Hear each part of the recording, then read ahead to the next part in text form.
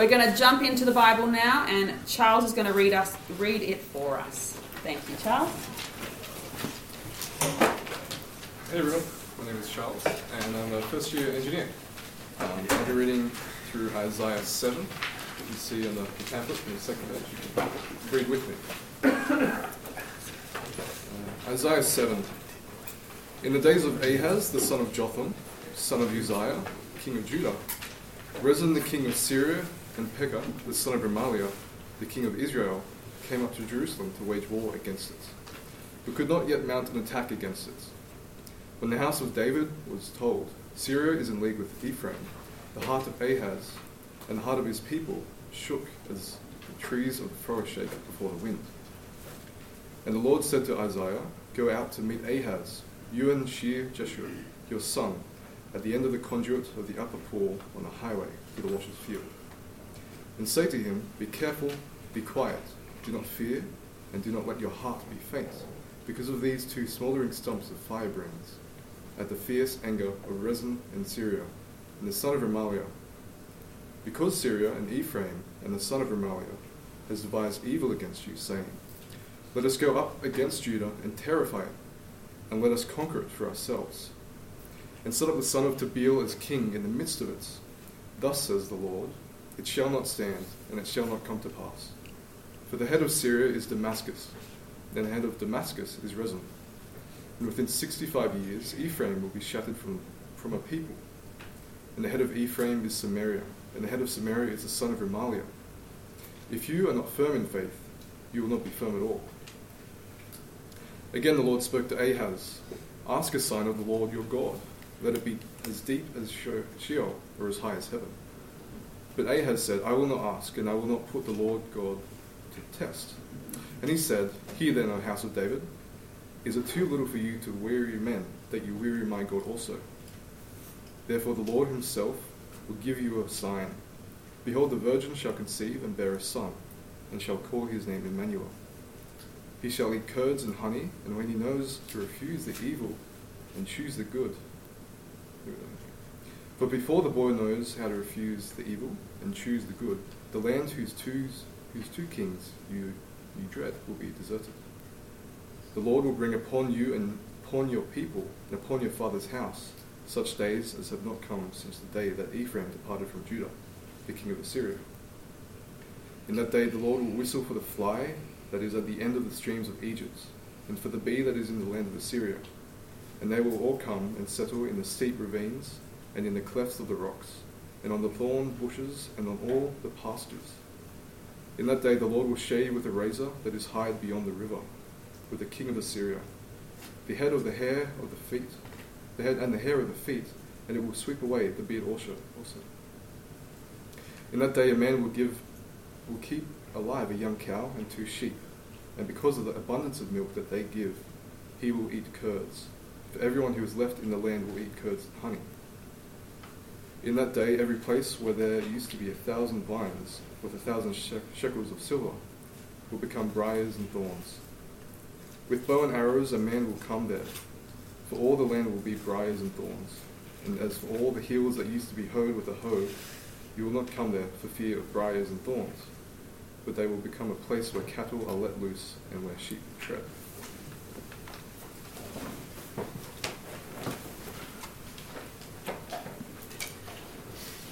Afternoon, everybody. Good to see you here back after the break. So relaxed. Or perhaps in a crisis. What are you like in a crisis? What are you like in a crisis? Say you log into Souls and discover that there's an assignment due tomorrow that you had forgotten all about. What do you do? What do you do? Resign yourself to handing it in late? Or do you grab your classmate's assignment that they've offered to you to rework it into something that looks like it could be your own and hand it in, signing off on that signy bit that says this is substantially my own work? Or how do you react when you're 20 and yet another good friend gets engaged and you're still very, very single? In fact, you've never had a boyfriend or a girlfriend. And you're getting to feel a bit over that. And you wonder whether perhaps the free and easy approach to dating that most of the world has, pretty casual attitude, is probably, well, it's actually been quite attractive. And you wonder whether your commitment to going out only with someone who follows Jesus is perhaps too restrictive and perhaps not really necessary. Or perhaps you're running late for something. You're running late for uni, you're running late for a meeting, you're running late for youth group, and you need to speed to get there on time. It's a crisis. I know I'm not supposed to, but everyone else is around me, and in fact I'm holding up traffic. Perhaps I do need to speed to get there on time.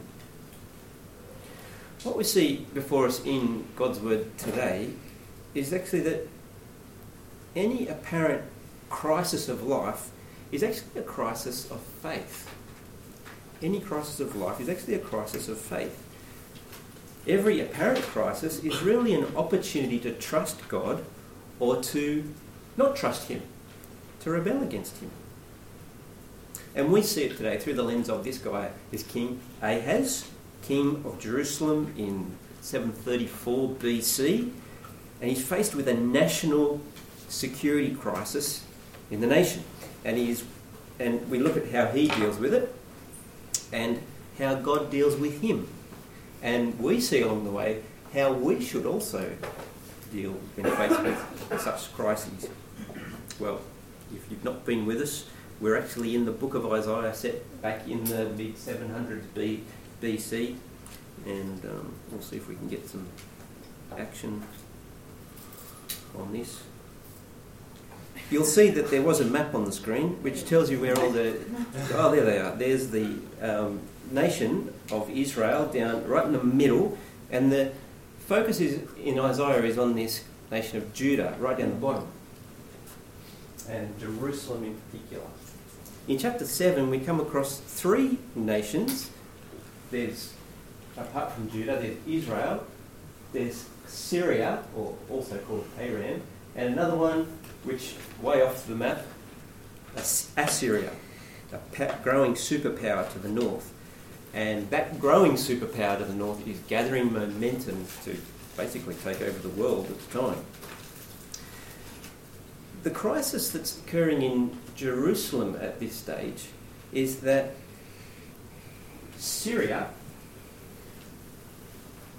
and Israel are plotting together to overthrow Ahaz as the king in Jerusalem.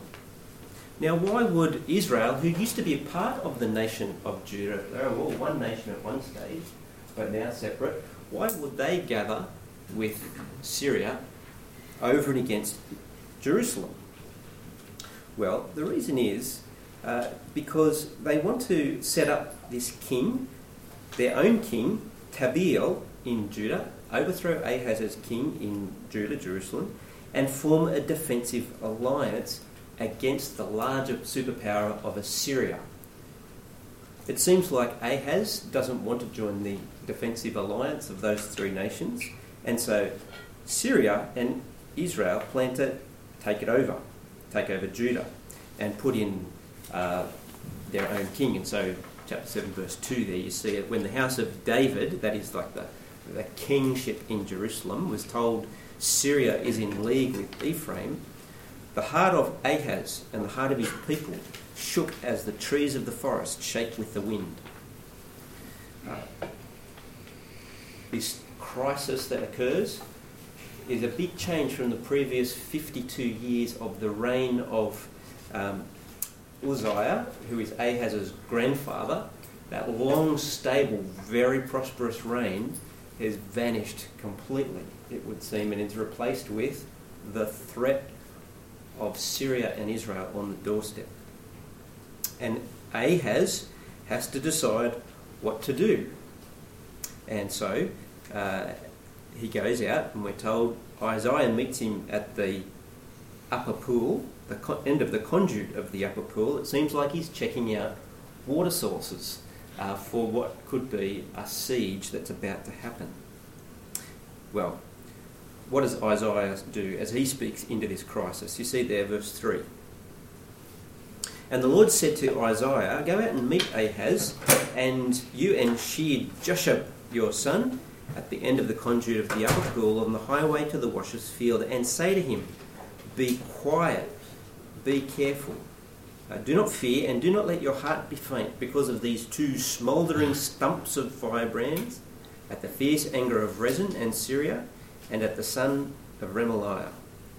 Because Syria with Ephraim and the son of Remaliah has devised evil against you, saying, let us go up against Judah and terrify it, let us conquer it for ourselves and set up the son of Tabiel as king in the midst of it. Thus says the Lord your God, it shall not stand, it shall not come to pass, for the head of Syria is Damascus, and the head of Damascus is Rezin. Within 65 years, Ephraim will be broken to pieces, they will no longer be a people, and the head of Ephraim is Samaria, and the head of Samaria is the son of Remaliah.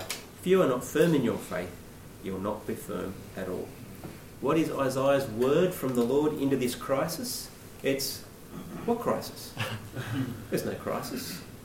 These kings that you fear will come to nothing. So you need to stand firm in your faith.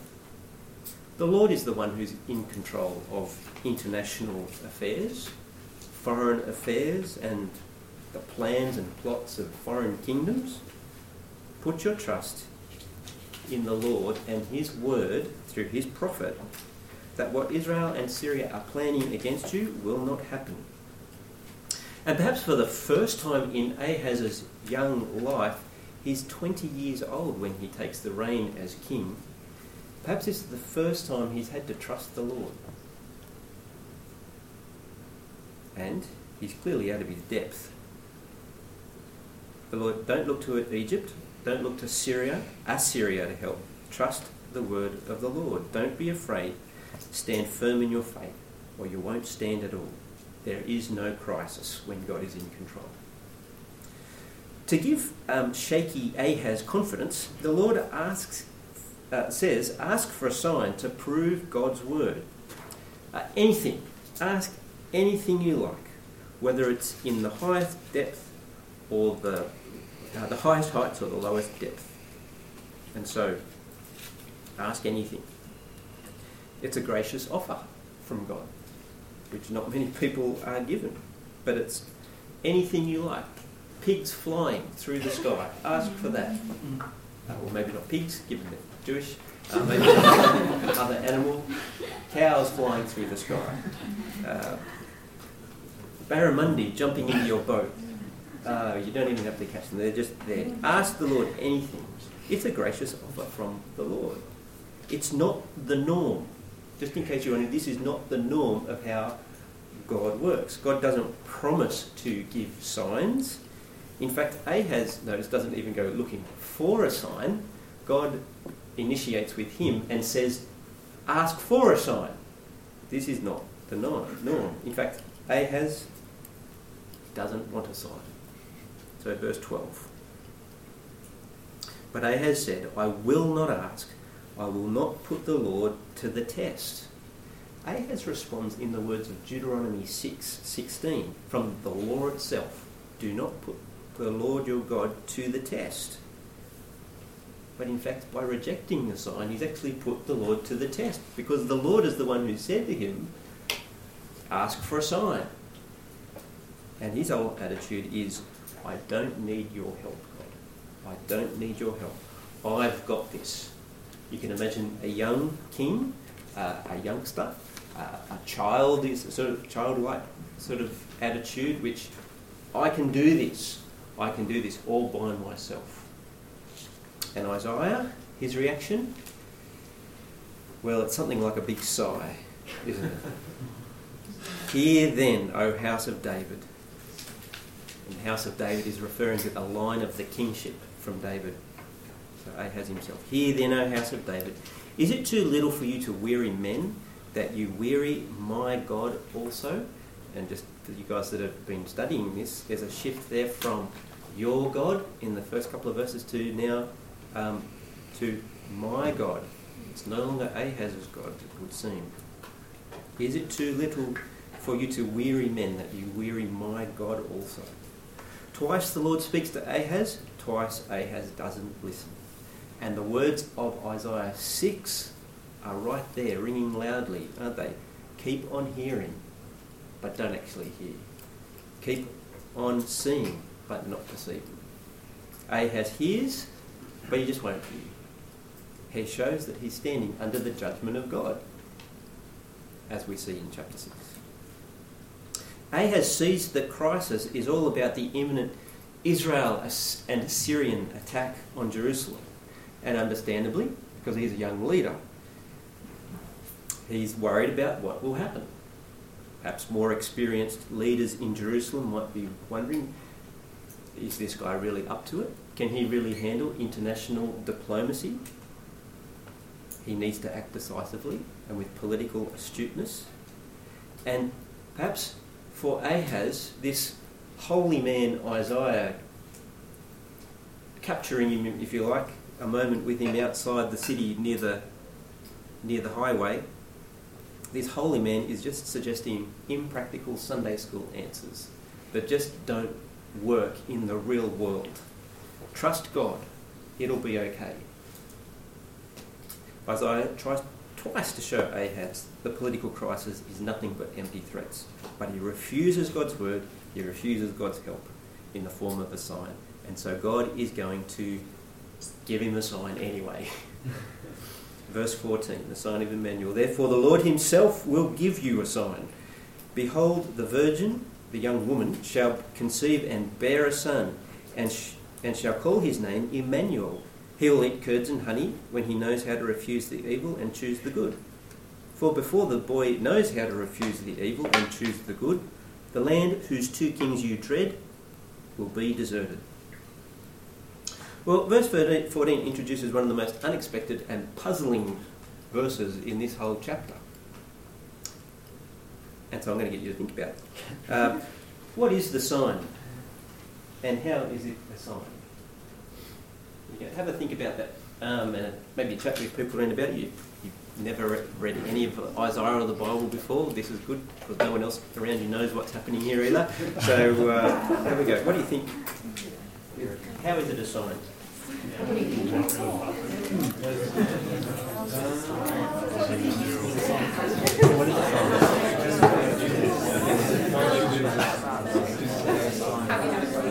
Because isn't it a prophecy? It's not a sign.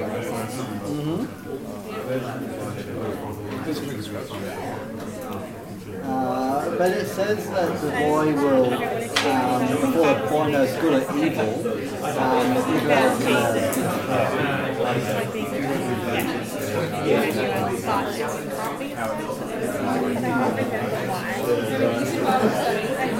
We said that it's Jesus. So I don't know if that now places in another. it's not, I'll say it's not a sign that I have that really see. What do you think? Is it a sign because it's a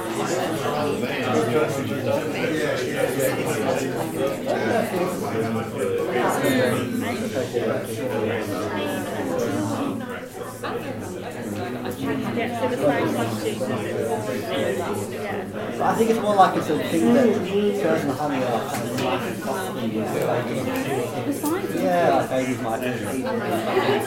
Yeah, when they're teeth get those have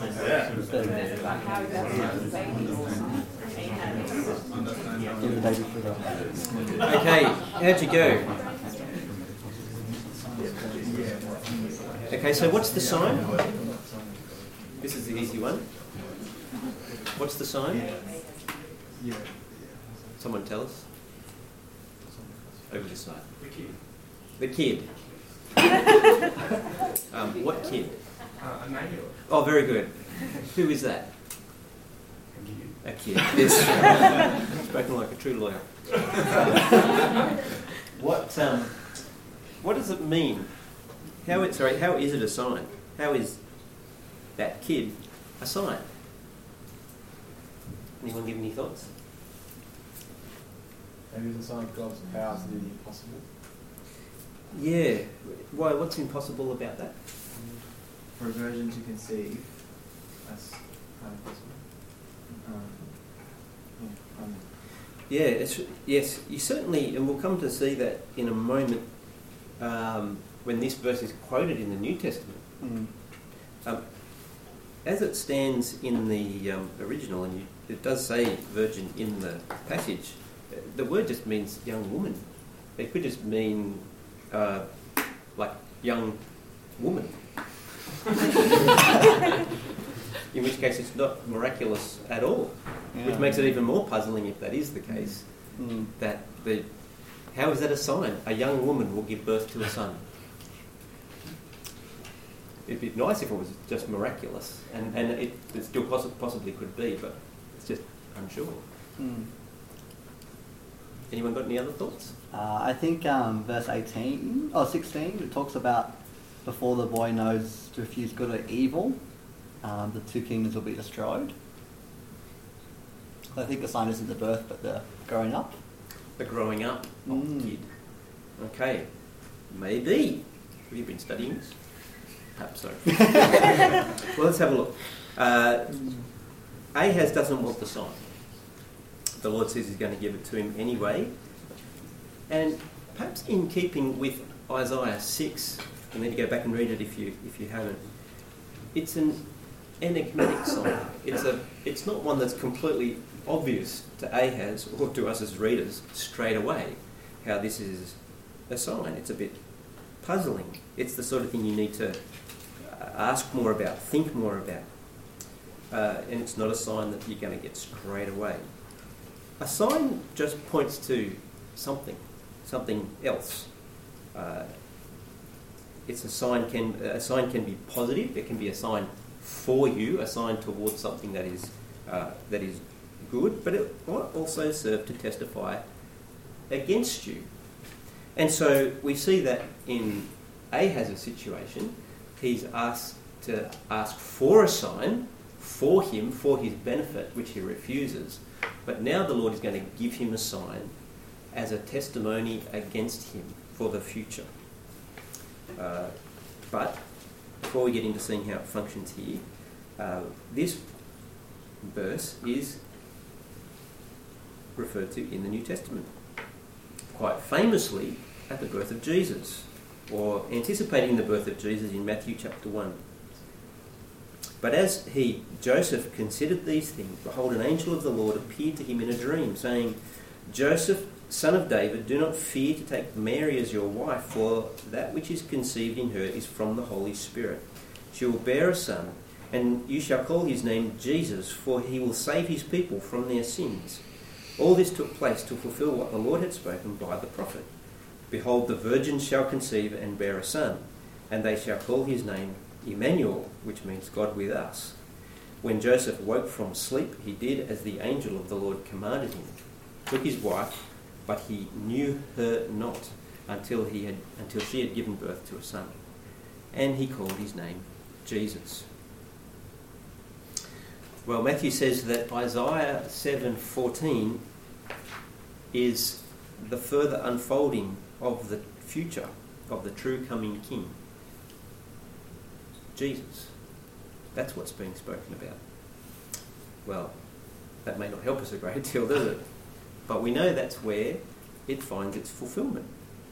However, for the word to be true in Isaiah's day, it has to be about something closer to home for Ahaz and Isaiah, because we're told that, as Jono pointed out, it's when the child is a few years old, able to choose between right and wrong, Israel and Syria will be eliminated.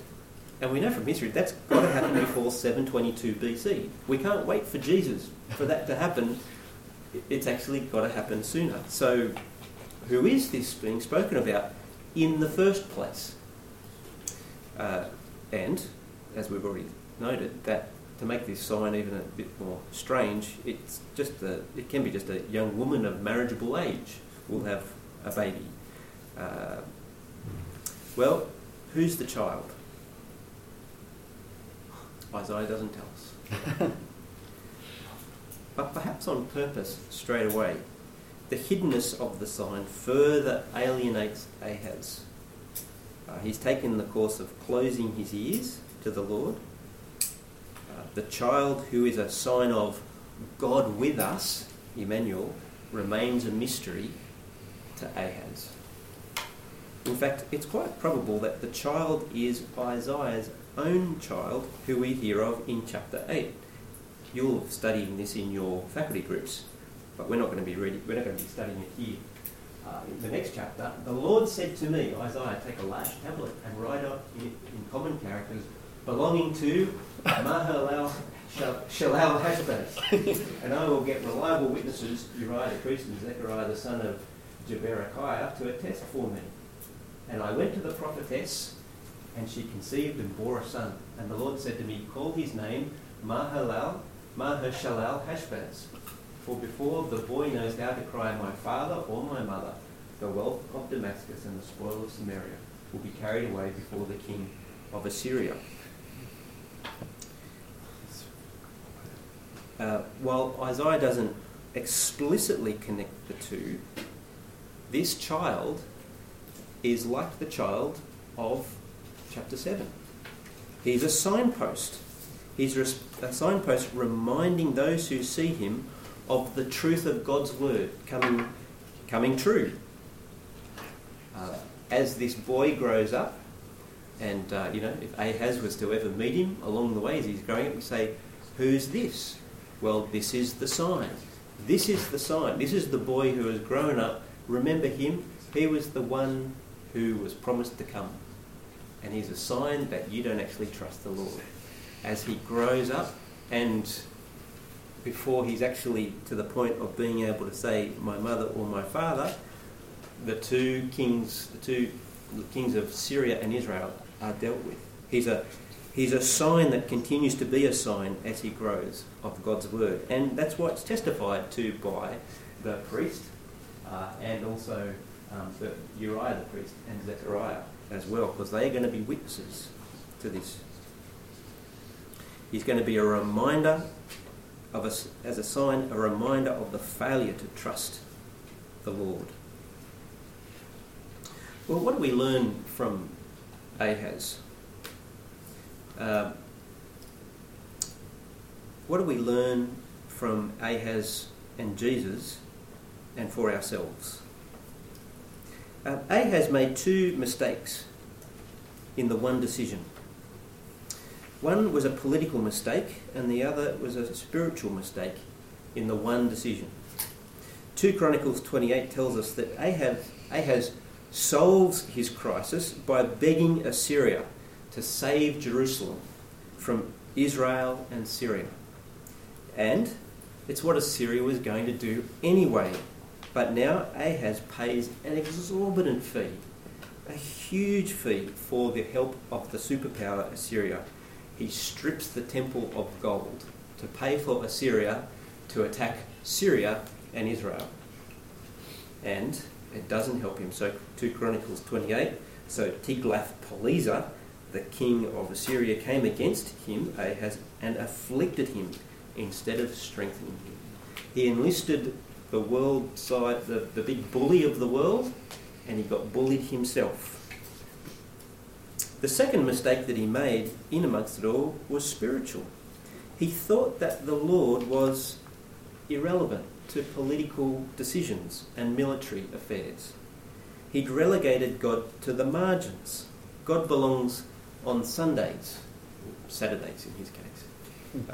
He belongs in the temple, in worship. That's where God belongs. And Isaiah, his prophet, talks about worshipy type things, not about real life things like political crises and where grown-up decisions have to be made. But the king who Isaiah saw back in chapter 6 chapter 6, is the king whose glory filled the earth. He was the real king of all things. And when I say real king, I mean all of the nitty-gritty detail. His glory fills the earth. From the biggest and most complex, intractable problems in the world through to our own minor crises of life. He's the king of every one of them. He can be trusted. In fact, he must be trusted if you will serve him. In Matthew, we encounter the man Joseph. Joseph, like Ahaz, was called a son of David in Matthew 1. Like Ahaz, he's fearful in the crisis. His fiancée is pregnant, and not through him. The righteous thing, the right thing would be to break off the engagement quietly.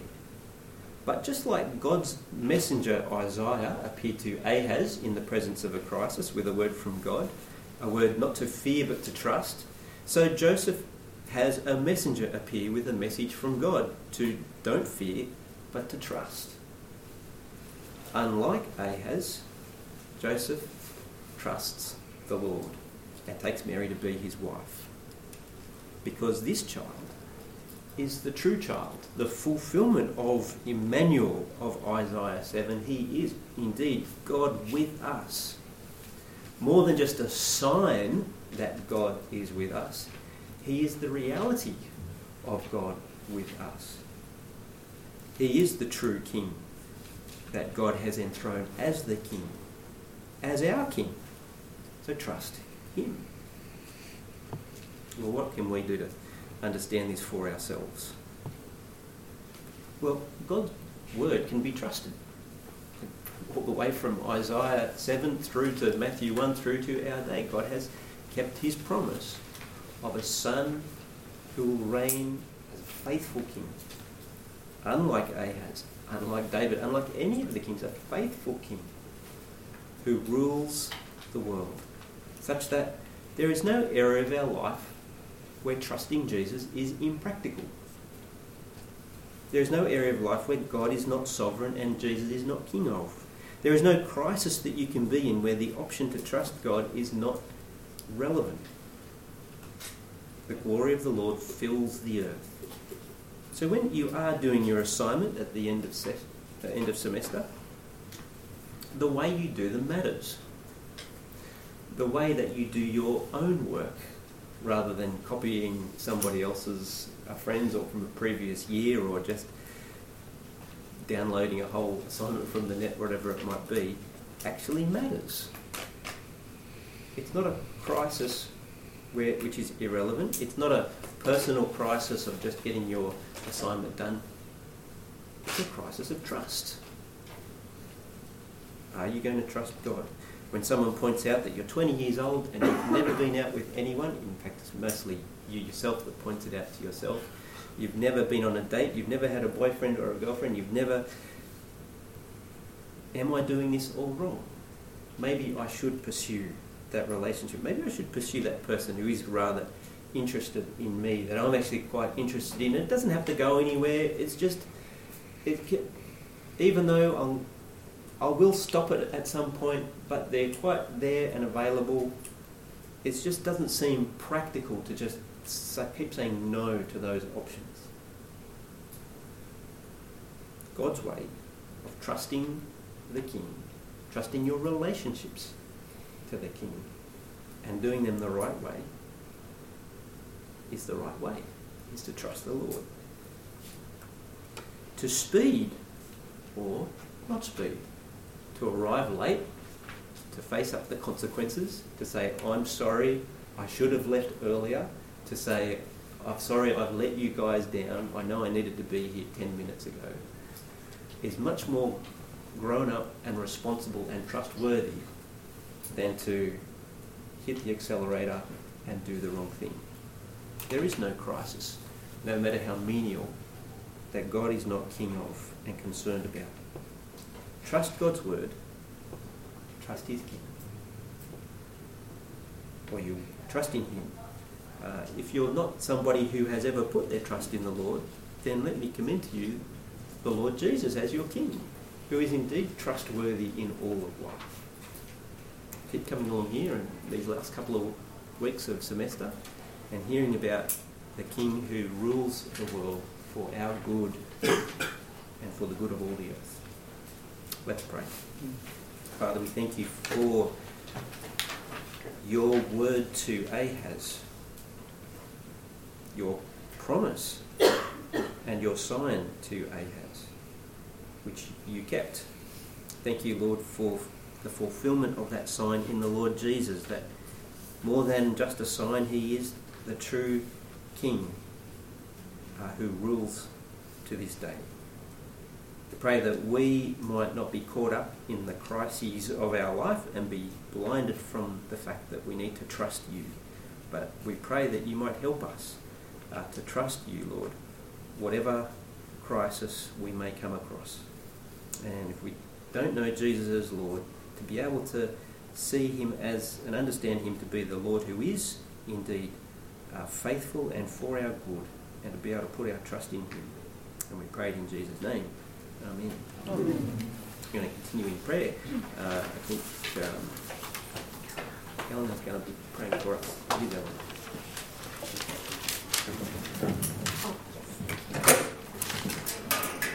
We're going to continue in prayer now. Prayer is just talking to God and depending on him. I'm Eleanor and I'm in my second year of social science. So let us keep praying. Father in heaven, thank you for the wonderful opportunity we have in being able to meet on campus and learn more about you. Thank you that we had a good talk today by Rob. Thank you so much that he's so trained in this field. We thank you, Lord, that we can trust in you in any, that there really is no crisis and that we can always just trust in you. And thank you, Lord, that we can do this in the safety of Australia. Father, we thank you that we are social beings who love forming relationships and bonds. We pray then for the social nights upcoming for both Claude's and Arts. Thank you for the people who put the effort into organising this night, and we pray that people from the faculties go, and we pray that they are able to make connections and friendships with like-minded people and feel a sense of belonging at university and at Uni Bible Group. And we also pray that the Bible was proclaimed faithfully, and we thank you, Father, for the people trained to do this. We also pray for NTE. Thank you, Lord, for an event that university students all over Australia can come to learn how to read the Bible for themselves. We thank you for the leaders involved, and we also pray that many students from across Australia will come and be encouraged. And finally, Lord, we want to pray for our brothers and sisters at Wagga University who experienced a death in their fellowship group. Lord, death is in any regard a horrible and tragic thing, but we do know you are a God full of comfort and love. During this time of grief, at their 1-year anniversary mark, we pray that you are able to comfort them and hold them close to you. In these last few weeks, also, Lord, help them to feel motivated and continue having gospel conversations with classmates. We thank you, God, for the love you give to us so freely. Help us to always take comfort in that. And we pray all these things in Jesus' name. Amen. Amen.